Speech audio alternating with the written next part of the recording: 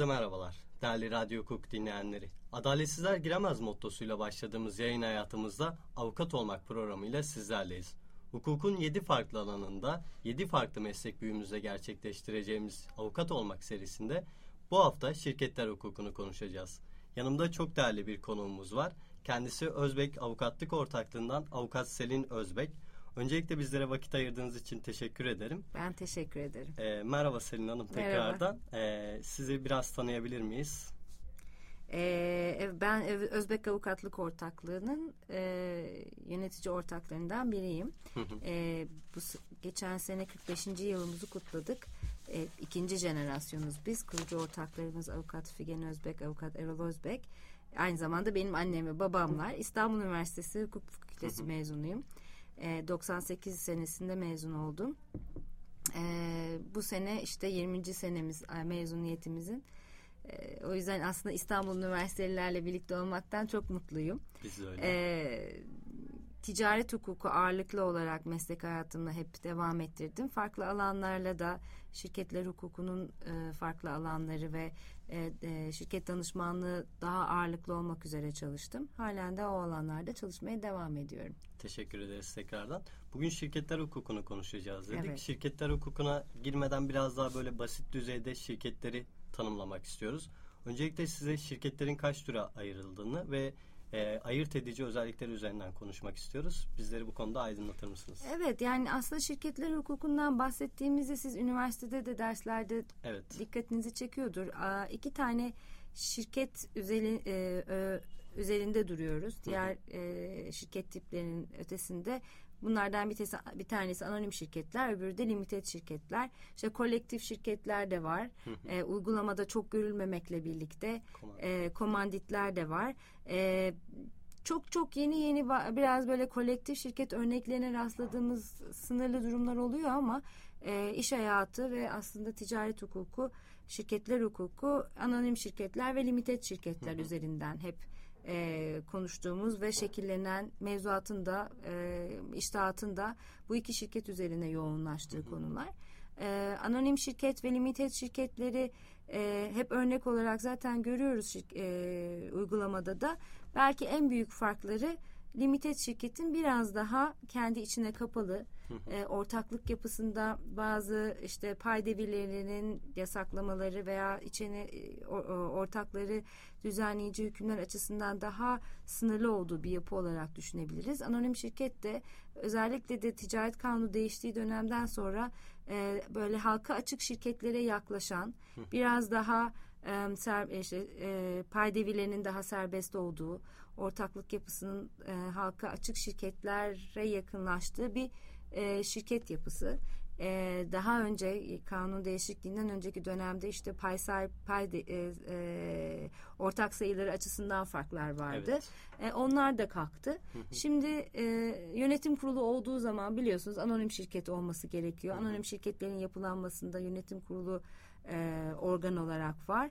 Limited şirketlerde müdürler var. O anlamda bir farklılık olduğunu hepimiz biliyoruz. Anonim şirketleri daha ziyade büyük şirketler olarak düşünüyoruz. Sermayesi zaten daha fazla. O anlamda daha yüksek sermayeli. Bazı özel sektörler, regüle sektörler açısından zorunlu kılınmış bir şirket yapısı olarak değerlendirebiliriz. Limited şirketlerde göreceli daha ufak yapılar, işte KOBİ'ler gibi ya da daha böyle 2 ortak yeni kurulmuş yapılar gibi düşünebiliriz. Sermaye açısından daha düşük bir sermaye öngörüldüğü için limited şirketlerde startuplar ilk etapta aslında limited olarak kuruluyorlar ve öyle devam ediyorlar. Ama vergisel anlamda bazı farklılıklar var. Özellikle pay devirleri açısından istisnalar öngörüldüğü için anonim şirketlerde yatırımcılar bakımından da sanırım anonim şirket olması talep ediliyor. Edilebiliyor. Pay devirleri açısından da öyle. Öyle olunca limited şirketlerin zaman içinde biraz büyüdüklerinde ya da yatırım almak durumunda oldukları zamanlar anonim şirkete dönüştüğünü görüyoruz. Bu sık yapılan bir uygulama. daha hem sermaye yeterliği anlamında daha güçlü olmak, hem yatırımcıyı çekebilmek, hem de daha kurumsal anlamda yönetimini profesyonelleştirebilmek için limited şirketler anonim şirkete dönüşüyor. Bu uygulamanın da getirdiği avantajlar olabiliyor. Özellikle paydevileri açısından, işte vergisel avantajlar gibi, yönetimsel amaçlar gibi. Eskiden sorsanız belki daha böyle bizim üstadlar işte anonim şirketleri daha prestijli şirketler olarak görürlerdi. Biraz daha büyük yapılar olduğu için. Şimdi aslında o ayrım birazcık daha kalktı. Limited şirketler açısından baktığımızda müdürler yönetiyor ve pay devirleri açısından noter huzurunda yapılması gereken bir pay devir işlemi olduğu için devirin çok kolay olmadığı, ortaklık yapısının daha kolay korunabildiği, bazı ek yükümlülüklerin kolaylıkla ortaklara getirilebildiği bir yapı söz konusu. O anlamda tercihi kuruculara bırakmak lazım. Peki. Burada şirketleri açısından açıkladık biraz ve şirketlerde aslında Türkiye'de en çok tercih edilen anonim şirket, limited şirket örneği üzerinden gittik. Peki şirketlerin kuruluş ve tescil aşamasında hangi zorunluluklar var? Evet. Nasıl yapılıyor? Bu konuda da bizleri aydınlatır mısınız? Evet, yani şirketlerin kuruluş aşaması aslında düşündüğümüzde pek çok kişi açısından, kurucular açısından böyle çok basite indirgenen, çok önemsenmeyen, ticaret sicillerinin web sitelerinde yer alan ana sözleşme metinlerinin aynen kabul edilip bir günde, 2 günde kurulan şirketlerin kurulduğu durumlar görüyoruz. Oysa eğer tek ortaklı bir şirket değilse bu yanlış bir yöntem. Yani biz tek başımıza bir şirket artık kurabiliyoruz. Kanun buna izin veriyor. Ben tek başına ortak olduğum noktada ana sözleşmenin basit bir ana sözleşme olmasının ya da tek bir şirketin hakim ortak olduğu bir yapıda basit bir ana sözleşmenin varlığı önem arz etmese de iki arkadaşın 50-50 ortak olduğu basit bir limited şirkette ya da işte eşlerin ortak olduğu bir anonim şirket ya da limited şirkette basit bir ana sözleşme daha sonra aslında çok büyük sıkıntılar yaratabiliyor. Pek çok uygulamada gördüğümüz bir şey, ya bizim muhasebecilerimiz var, onlar şirketi kuruverecekler. İşte tamam böyle yapalım, hallolur diyorlar ama aslında dediğim gibi tek ortaklı ya da hakim ortağın olduğu bir yapı değilse bunu yapmamak lazım. Çünkü ortaklık dediğimiz şey düşünülerek, planlanarak, hesaplanarak yapılması gereken bir şey. Şirketler hukukunda mahkeme kararlarına bakarsak en büyük ihtilafların işte 50-50 ortaklıklardan ya da işte hakim ortakla küçük ortak arasındaki ihtilaflardan çıktığını görürüz. O açıdan ana sözleşme işin başlangıcı. Şimdi nasıl işin tekniğine baktığımızda bir şirketi ancak bir ana sözleşmeyi hazırladıktan sonra kurabiliyoruz. Biliyorsunuz mersiz sistemi var. Evet. Ticaret siciline kayıt gerekiyor. Bütün bu teknik adımların, aşamaların ötesinde hazırlık yapabilmek için belli başlı dikkat edilmesi gereken şeyler var. İsterseniz biraz onlara değinelim. Tabii ki de. Çünkü aslında nerede şirket kuracağımıza bağlı olarak ihtiyaç duyulacak evraklar ve ya da değişiyor. Sistemler değişebiliyor. İstanbul'da kurduğumuz zaman İstanbul Ticaret Sicili'nin beklediği, istediği evraklar farklılaşabiliyor. Ankara'da ya da başka Anadolu'nun başka bir yerinde kurduğumuz zaman büyük şehirler ve küçük şehirlerde bayağı bir uygulamalarda farklılık olabiliyor.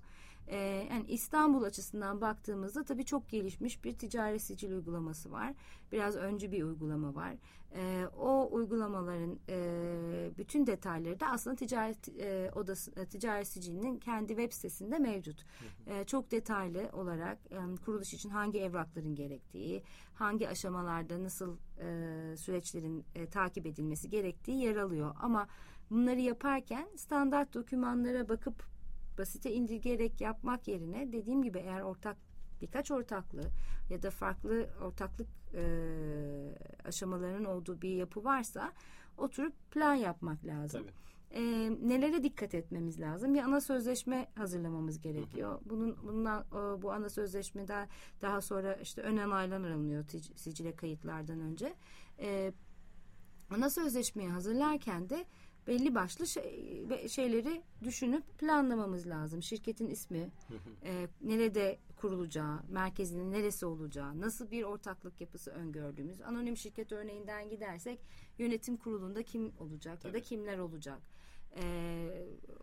Bu şirketin işte genel kurul düzeyinde nisaplar nasıl olacak, katılımlar açısından nasıl düzenlemeler getirilecek. Eğer tek ortak değilse ya da hakim ortağın olduğu bir yapı değilse bütün bunların aslında kurgulanması gerekiyor.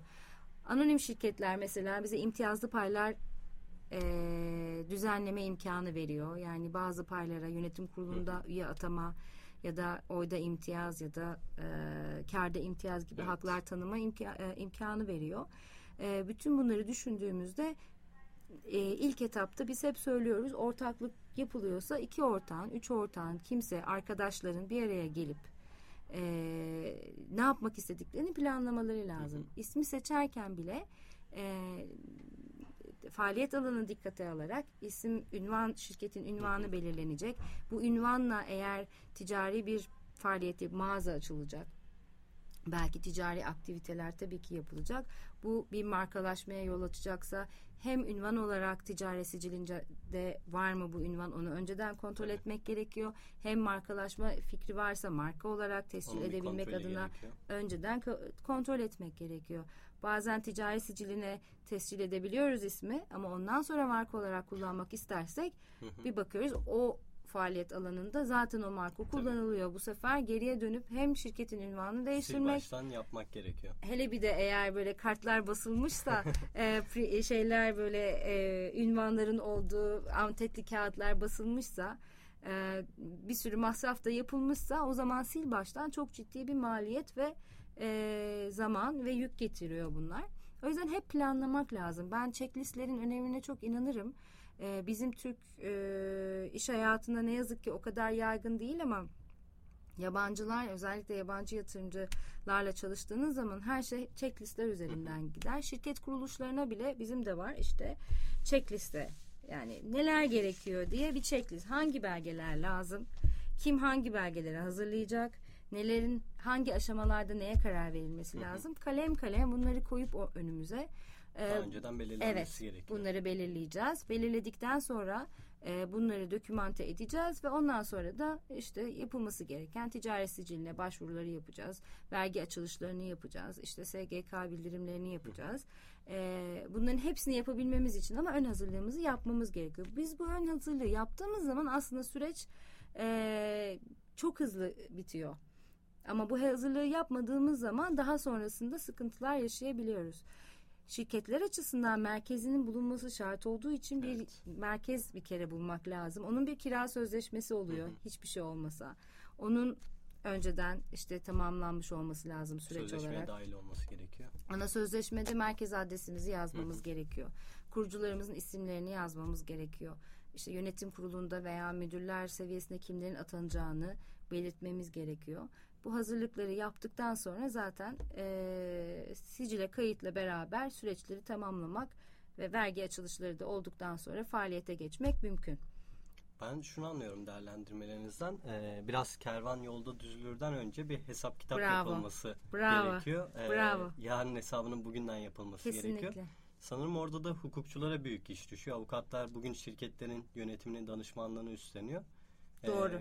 Bu konuda bir ortakların en azından ana sözleşme yazılmadan önce hukukçulara danışması gerektiğini söyleyebiliriz. Çok haklısın. Çünkü kervan yolda düzülür. Bizim Türk kültüründe çok fazla hakim bir bakış açısı. Oysa ticaret hayatı profesyonellik gerektiren bir hayat ve şirketler hukuku birebir ticaret hayatını düzenleyen, onun içinde olan, uygulamaya hükmeden,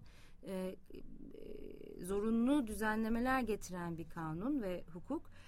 Öyle olduğu için de kervan ne yazık ki işte yolda düzüldüğü noktada mahkemelik oluyorsunuz. Bütün yarattığınız değer, şirketlerin değeri, ticari itibarı belki böyle çok basit hatalardan dolayı zedelenebiliyor. Anlaşmazlıklardan dolayı. Evet, yani şimdi çok fazla görüyoruz uygulamada iki eşin işte şirket kurduğu, çok yakın üniversiteden sınıf arkadaşlarının şirket kurduğu, ya da iki ailenin birlikte şirket kurduğu yapılar var. Her yapı tek başına hakim olunan Tabii. yapılar değil. O noktada hukukçuya danışmadan bu işlere başlamak gerçekten daha sonra çok ciddi sıkıntılar yaratabiliyor.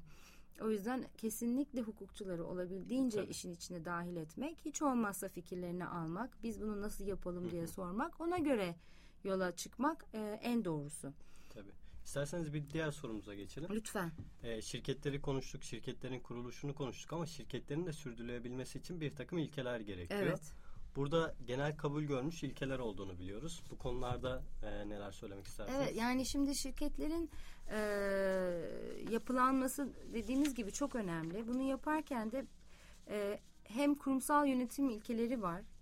Genel kabul görmüş dediğimiz zaman özellikle halka açık şirketler açısından uygulanan ama diğer şirketlerin de ihtiyari olarak uygulayabildiği, şeffaflığın esas olduğu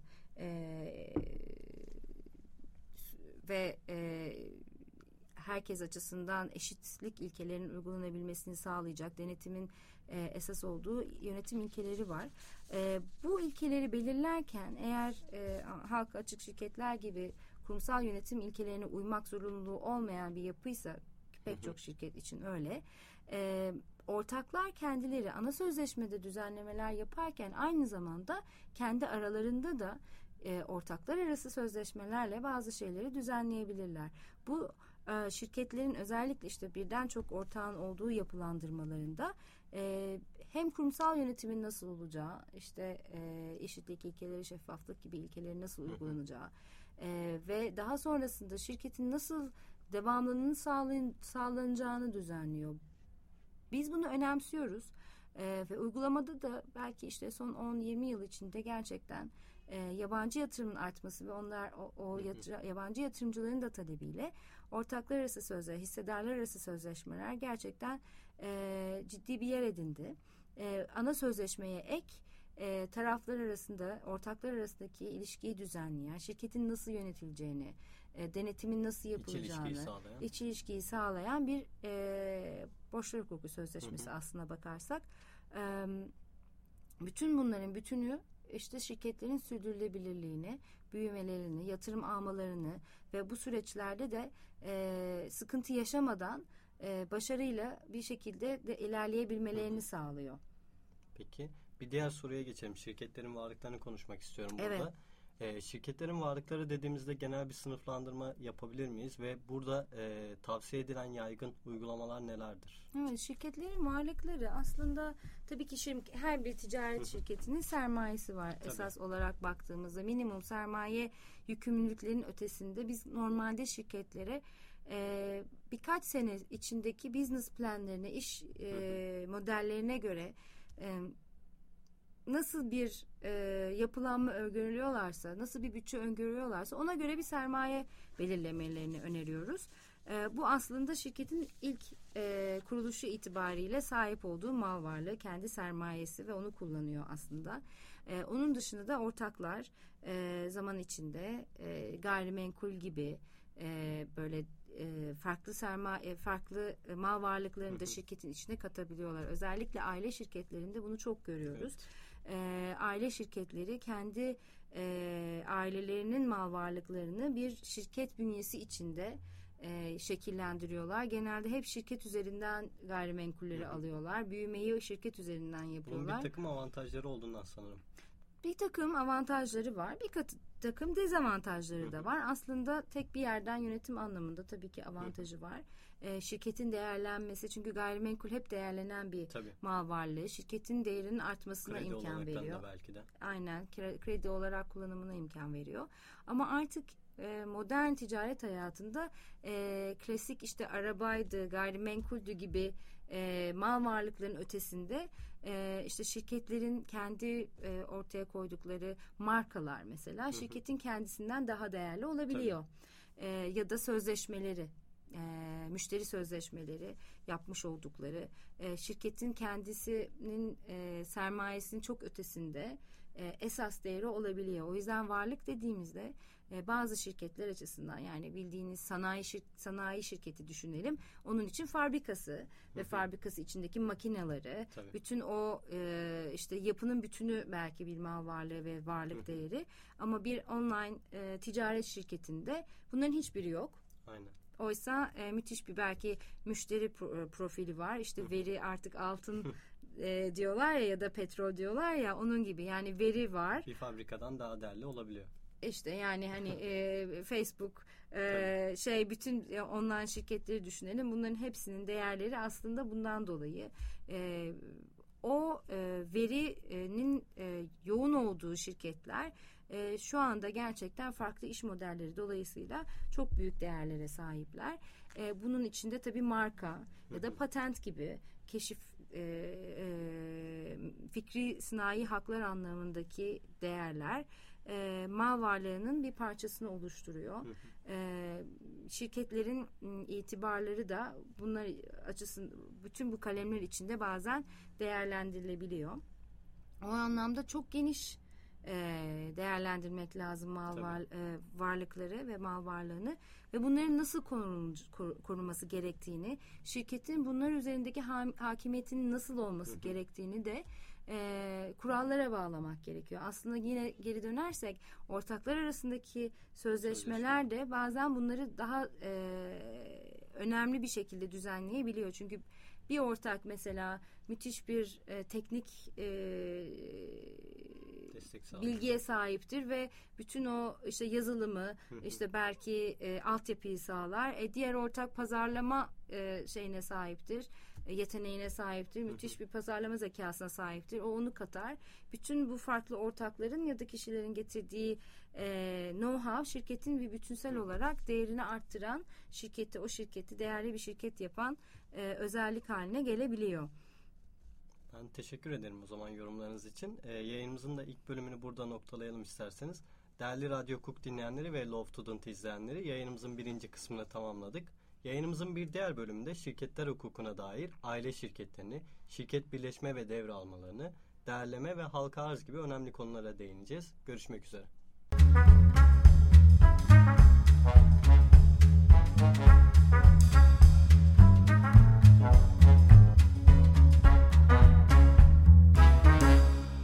Tekrardan merhabalar. Yayınımız şirketler hukuku ve şirketler hukukunda kaldığımız yerden devam ediyoruz. Sinan Hanım tekrardan merhabalar. Merhaba. Bir diğer sorumuza geçersek, artık girişimcilik bir furya oldu. Herkes yeni girişimlere imza atıyor. Girişimciler için tavsiyeleriniz nelerdir? Yurt dışında şirket kurmak isteyenler açısından bakması gereken, ülkemizde bu anlamda teşvik uygulamaları var mıdır? Ya da yurt dışında bu anlamda teşvikler var mıdır? Bunları konuşalım istiyoruz. Evet, girişimcilik gerçekten bizim Türk ruhuna da çok uygun. Türkiye'nin genç nüfusunun da gerçekten kollarını açıp kabullendiği bir trend diyebiliriz.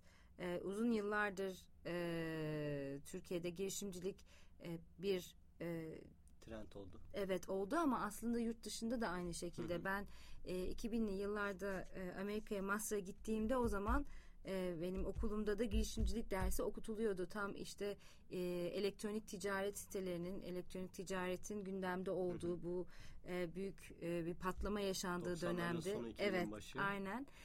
Şimdi girişimcilik, biraz önce konuştuğumuz işte şirketler hukukunun temelinde şekillenen, ortaklarının çok genç ya da belki genç olmayıp yeniden hayata farklı bir şeyler yapmak isteğiyle başlayan ortakların olduğu bir yapı. O anlamda aslında girişimcilerin her zaman sermayesinin ve parasının az olduğunu söyleyebiliriz.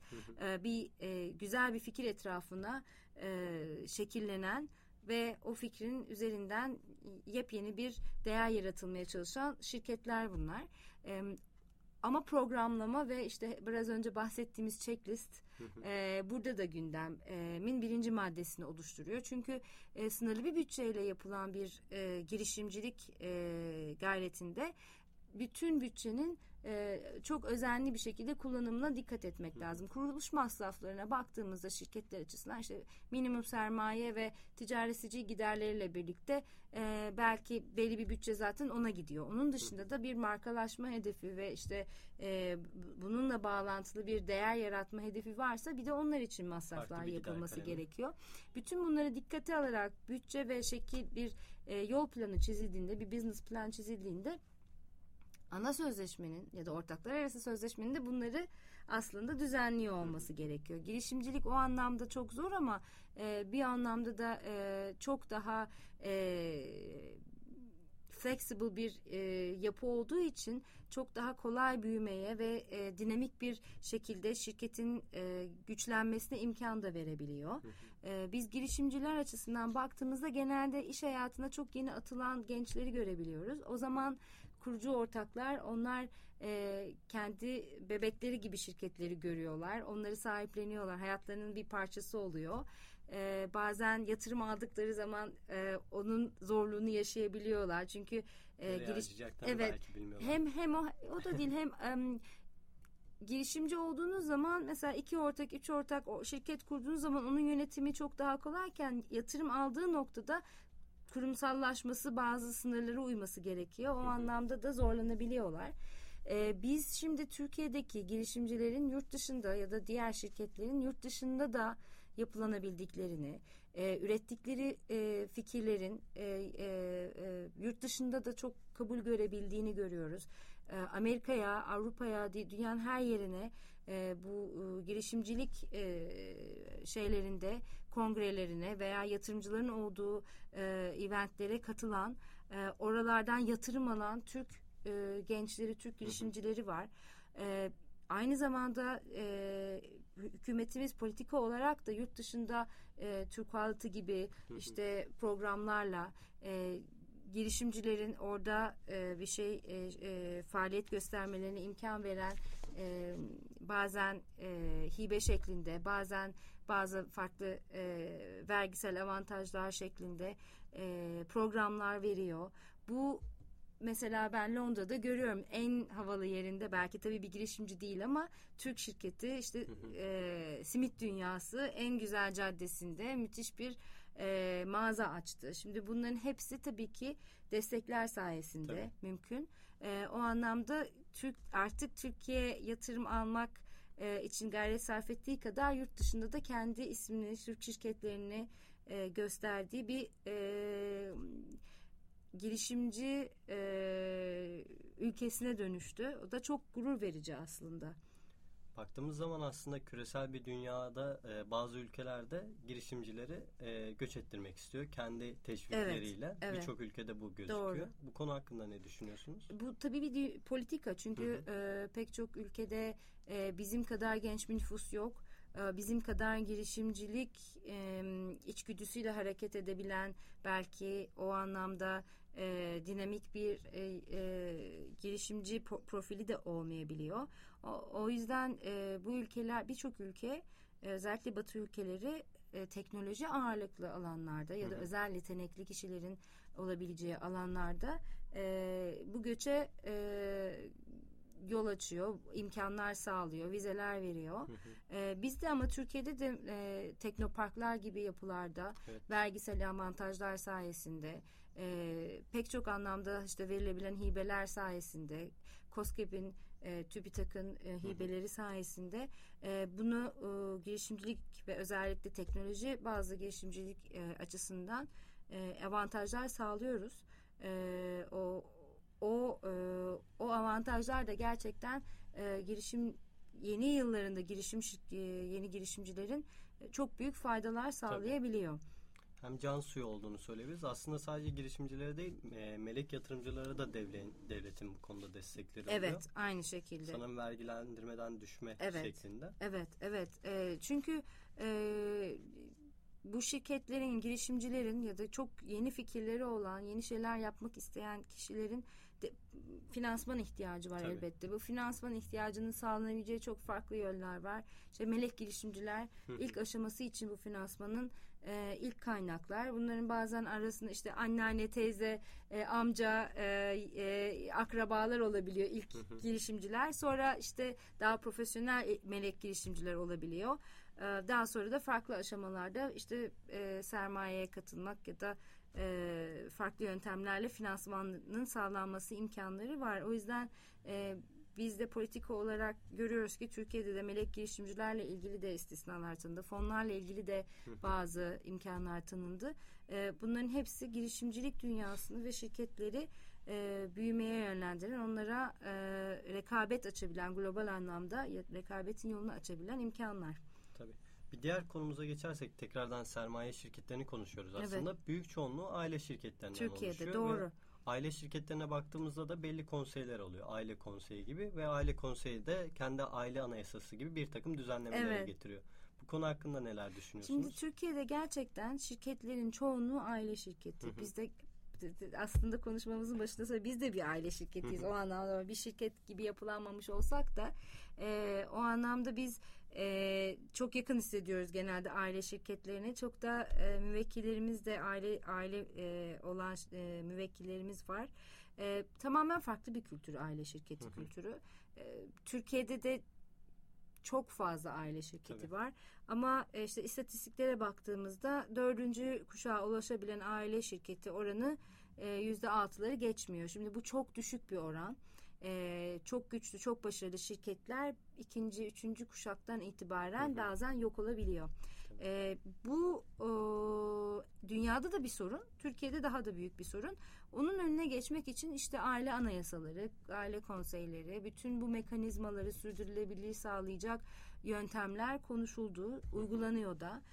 İşte bunun iyi uygulayıcıları ülkemizde de var. Görüyoruz başarılarının devam ettiğini, bu grup şirketlerin, holdinglerin. Ama aile şirketlerinin bunu planlaması gerekiyor. Şimdi baktığımızda bu farkındalığa sahip aile şirketlerinin de sayısı az. Yani aile konseyi ya da aile anayasasını düşünen, bunu hayata geçirebilen şirket sayısı da az, aile sayısı da az. Ama bu Türkiye'deki sermaye için çok önemli. Özellikle İstanbul dışındaki Anadolu'da çok güçlü aileler, çok güçlü sanayici ve ticaret erbabı aileler var. Onların şirketlerinin devamlılığı, Türkiye'nin o anlamdaki gücünün devamlılığı için bu yapılanmayı sağlamaları gerekiyor. Baktığımızda da aslında yine dönüp dolaşıp ana sözleşmenin yapılandırılması ve daha önce ortaklar arası sözleşme dediğimiz sözleşmenin aile fertlerine uyarlandığı bir aile anayasasının düzenlenmesini genelde öneriyoruz.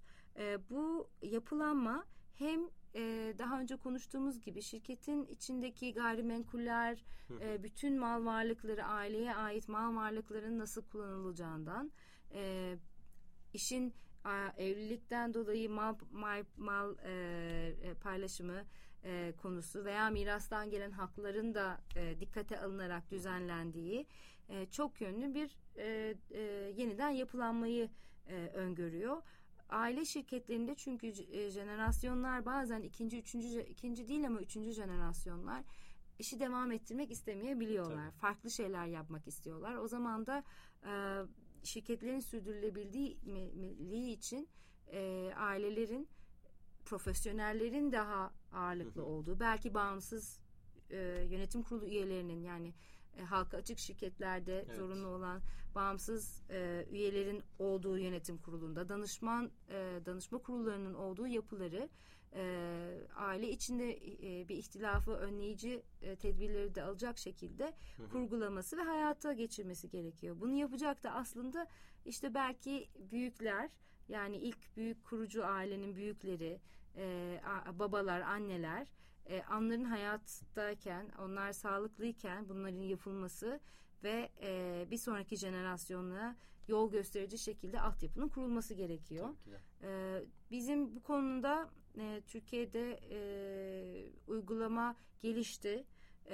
Dernekler de var. çok güzel kuşakların sürdürülebileceğini sağlayan aile dernekleri var. Aile şirketlerini düzenleyen dernekler. O yüzden bu örnekleri incelemek, olabildiğince uygulamaya gayret etmek, altyapıyı ona göre kurgulamak çok önemli. Peki burada aile anayasası dedik. Aile anayasasındaki uyuşmazlıklar bakımından kişilerin kanun bakımından gitmesi gereken sanırım taraflar arası olduğu için biraz daha borçlar kanuna gitmesi gerektiğini düşünüyorum. Siz ne düşünüyorsunuz? Şimdi nasıl bir ihtilaf olduğuna bakar. Çünkü eğer bir aile şirketi üzerinden o aile şirketinin paylarının işte miras kalacağı, orada pay sahipliğinin esas olacağı bir yapı varsa aslında şirketler hukukunu ilgilendiren bir konu. Yani her ne kadar aile anayasası desek de bir şirketler grubundan, bir holding yapısından bahsediyorsak ya da tek bir şirketten bahsediyorsak iş gelip dolaşıp yine şirketler hukukuna ve ticaret kanununa geliyor. O zaman da ticaret mahkemelerine gidiyor. Evet. Ama mirastan gelen haklar ya da boşanma sonucu mesela paylarla ilgili durumlar, bunların hepsi başka disiplinleri de ilgilendiriyor.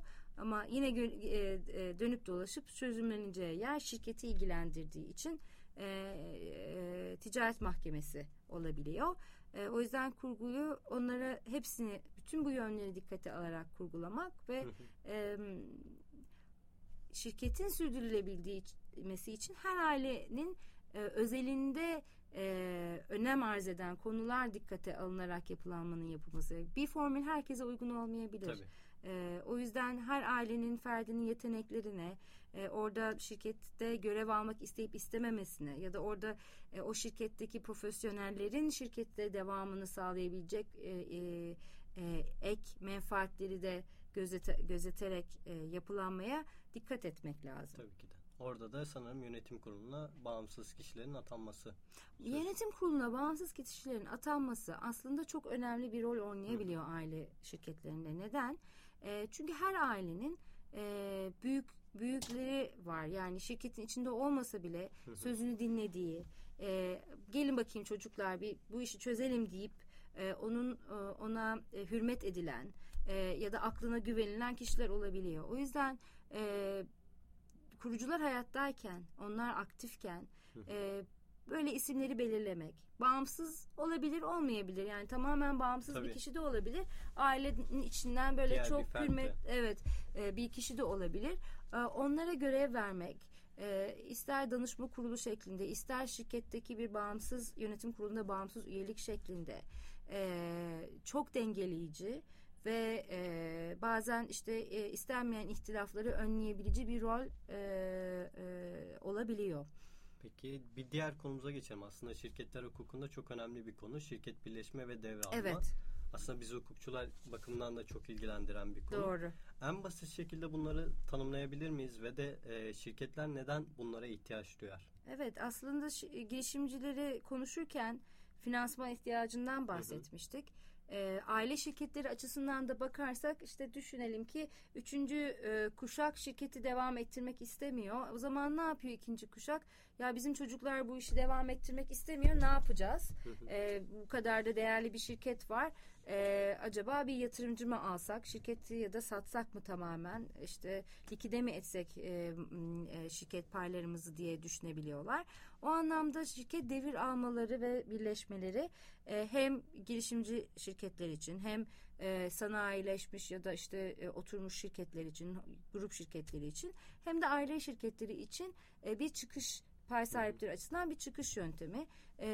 Devralmalar açısından konuştuğumuzda şirkete sermaye yatırılması şeklinde paranın şirkete girdiği, şirketin finanse edildiği yöntemler ya da pay sahiplerinin paylarını satarak tamamen mal varlıklarını likide ettikleri ve böylece şirketten çıktıkları yapılar olabiliyor. Yani pay devirleri açısından baktığımızda bir sermayenin artırılması yöntemiyle şirkete giriş ya da tamamen ortakların paylarının satılışı yoluyla finansmanın şirket ortaklarına sağlandığı bir yöntem olabiliyor. Bizim Türkiye'deki şirket pay devirleri ve şirket birleşme ve devralmaları işte son 20 senedir belki biraz da yabancı yatırımın artmasıyla ortaya çıkan Anglo-Sakson sözleşme metinlerinin ağırlıklı olduğu, onun uygulana geldiği bir şekilde de oluştu. Normalde Türk usulü pay devri dediğimizde işte nama yazılı paysa onu cirolayıp teslim edip kimse öyle bir özel sözleşme yapmıyordu. Ama yabancı yatırımlarla beraber hepimiz şeyi öğrendik. Pay devir sözleşmeleri de işte ne haklar veriliyor, şirketin incelemesi yapılarak işte onunla ilgili bazı tekeffüller, garantiler verilebiliyor. Bütün bunları artık düzenleyen uzun sözleşmelerin müzakeresinden bahsediyor olduk. Bir işte imza döneminden sonra bazen kapanış dönemi arasında bir farktan, o rekabet kurulu izninin gerektiği hallerde mesela özel izinlerin alınması, regüle sektörlerde yine izinlerin alınması gerektiği süreçlerden bahseder olduk. O anlamda çok gelişmiş bir şirket devralma ve şirket birleşmeleriyle ilgili uygulama Türkiye'de yerleşti. Bizler de baktığımızda yatırımcı açısından iki tür yatırımcı olabiliyor. Stratejik yatırımcılar ve yani stratejik yatırımcılar dediğimiz mesela aynı sektörde faaliyet gösteren yabancı bir şirket Türkiye'deki aynı sektörde ki muadilini satın alıp büyümek isteyebiliyor.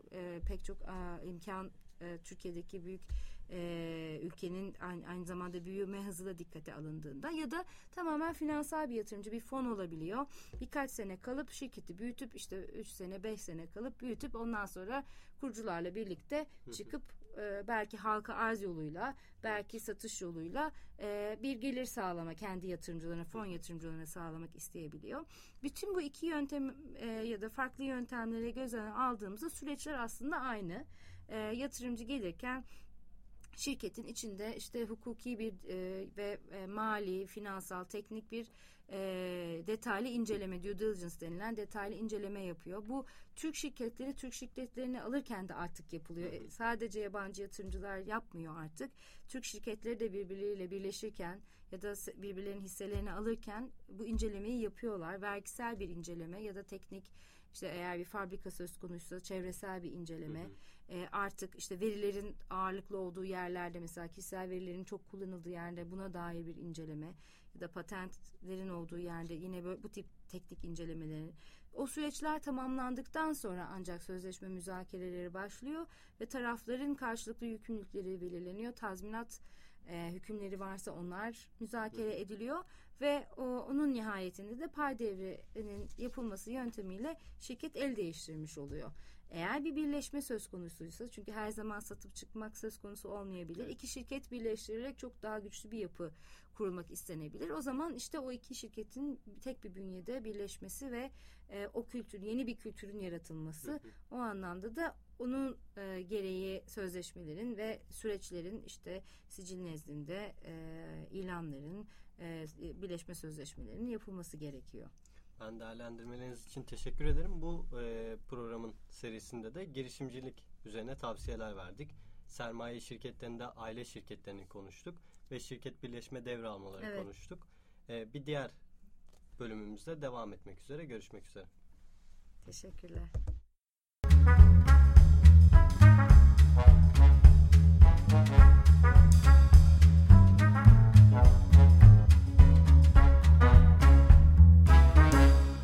Sevgili Radyo Hukuk dinleyenleri, yayınımız kaldığı yerden devam ediyor. Şirketler hukukunu konuşuyoruz. Bir diğer soruya geçelim istiyorum. Şirketlerin karşılaşabileceği mali ve hukuki riskler söz konusu olabiliyor. Evet.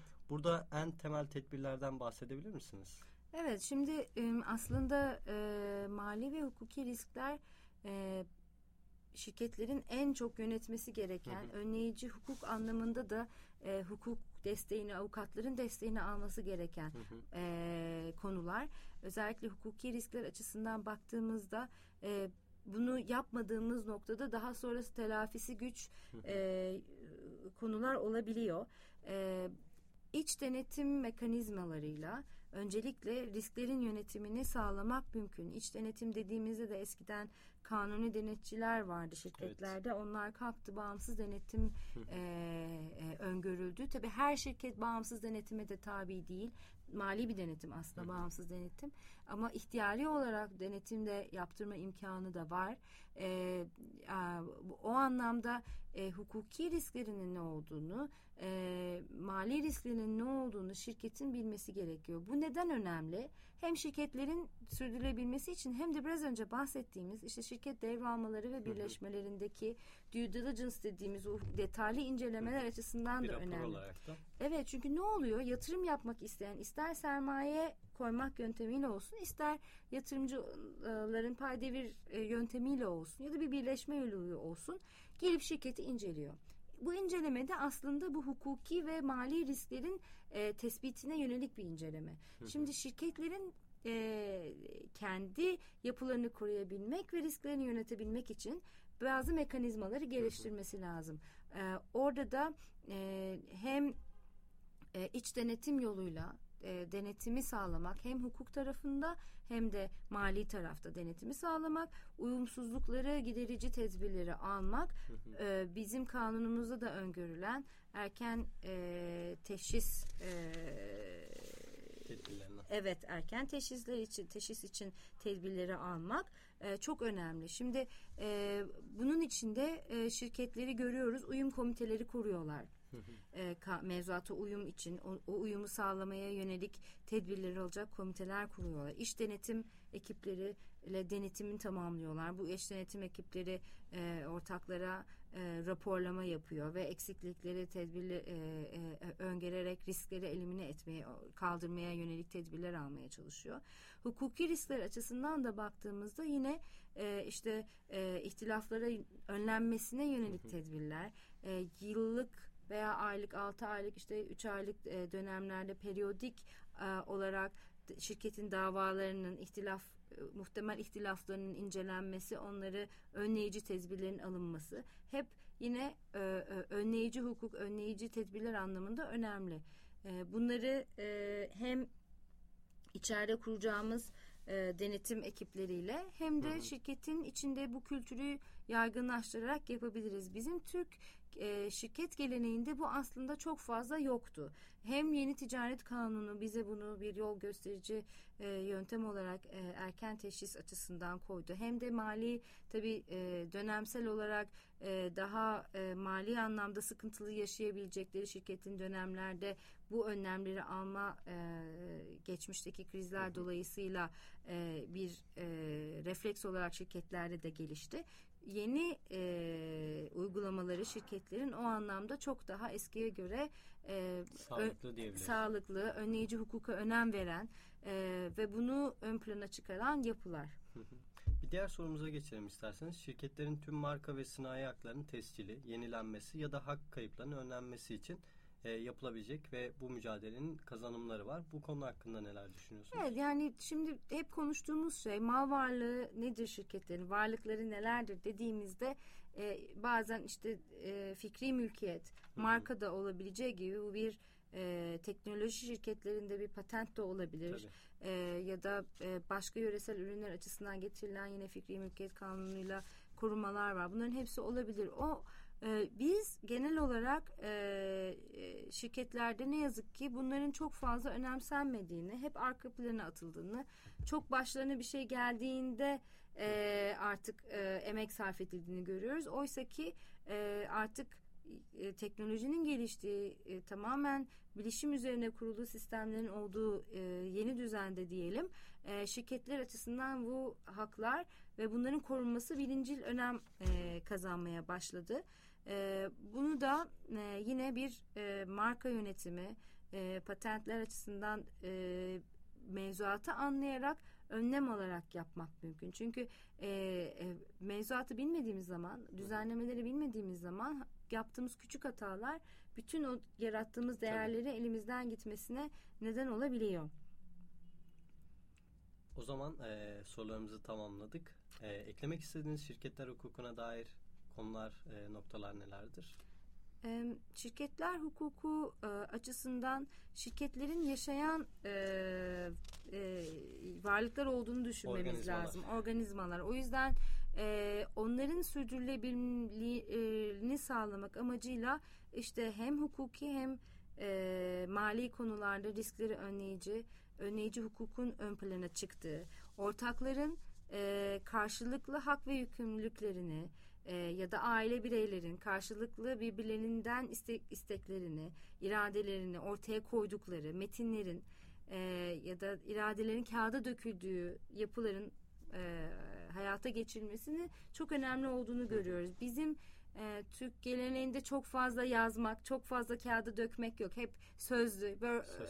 Evet, ama aslında görüyoruz ki mahkeme kararlarına da bakarsak, içtihatlara da bakarsak ihtilaflar hep bundan çıkıyor. Yani şirketlerde iki ortak birbirine düşüyor, iki aile birbirine düşüyor. Ya anne ya da işte baba vefat ediyor, çocuklar diğer aile fertleriyle ihtilafa düşüyorlar. Bütün bu ihtilafların önlenmesi için sağlıklı yapıların, tarafların ya da ortaklar arası ihtilafların önlenmesi için ortaklar arası sözleşmelerin daha ilk günden yapılması. Yani biz bir şirket kurmaya karar verdik, hadi gelin kurduk değil, biz bu şirketi böyle yönetmek istiyoruz. Tabii. Herkesin görevleri şunlar olacak. Biz şu kadar zaman içinde, 1 sene içinde, 3 sene içinde, 5 sene içinde bunları yapmayı hedefliyoruz. Bunun için de şu kadar bir bütçeye, şöyle bir yapılanmaya ihtiyacımız varı.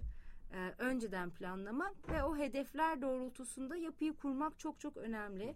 Artık bunu yapanların rekabet anlamında çok daha başarılı olduğunu, hukuki ihtilafları çıkmadan çözümleyebildiklerini görüyoruz.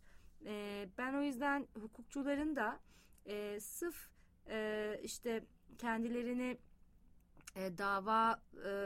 bir ihtilaf olduğunu davaya bakacak bir vekil olarak konumlandırmaması gerektiğini, şeyin içinde şirketlerin, özellikle şirketler hukukuyla ilgili danışmanlık ya da avukat dava tarafında da götürdükleri noktada hep işi anlayarak, o işin özelinde ortakların da kendi arzularını ve şirkette gerçekleştirmek istedikleri hedefleri dikkate alarak uzlaştırıcı, ileriye dönük bir altyapıyı kurgulayıcı faktör olmalarının çok önemli olduğunu düşünüyorum. Biz de avukatlık yaparken artık eski adetlerimizden biraz vazgeçip bu uzlaştırıcı, tarafları bir araya getiren, onların konuşma ortamını sağlayıp daha sonra da bunları kağıda dökebildiğimiz bir görevi kendimize biçmeliyiz diye düşünüyorum.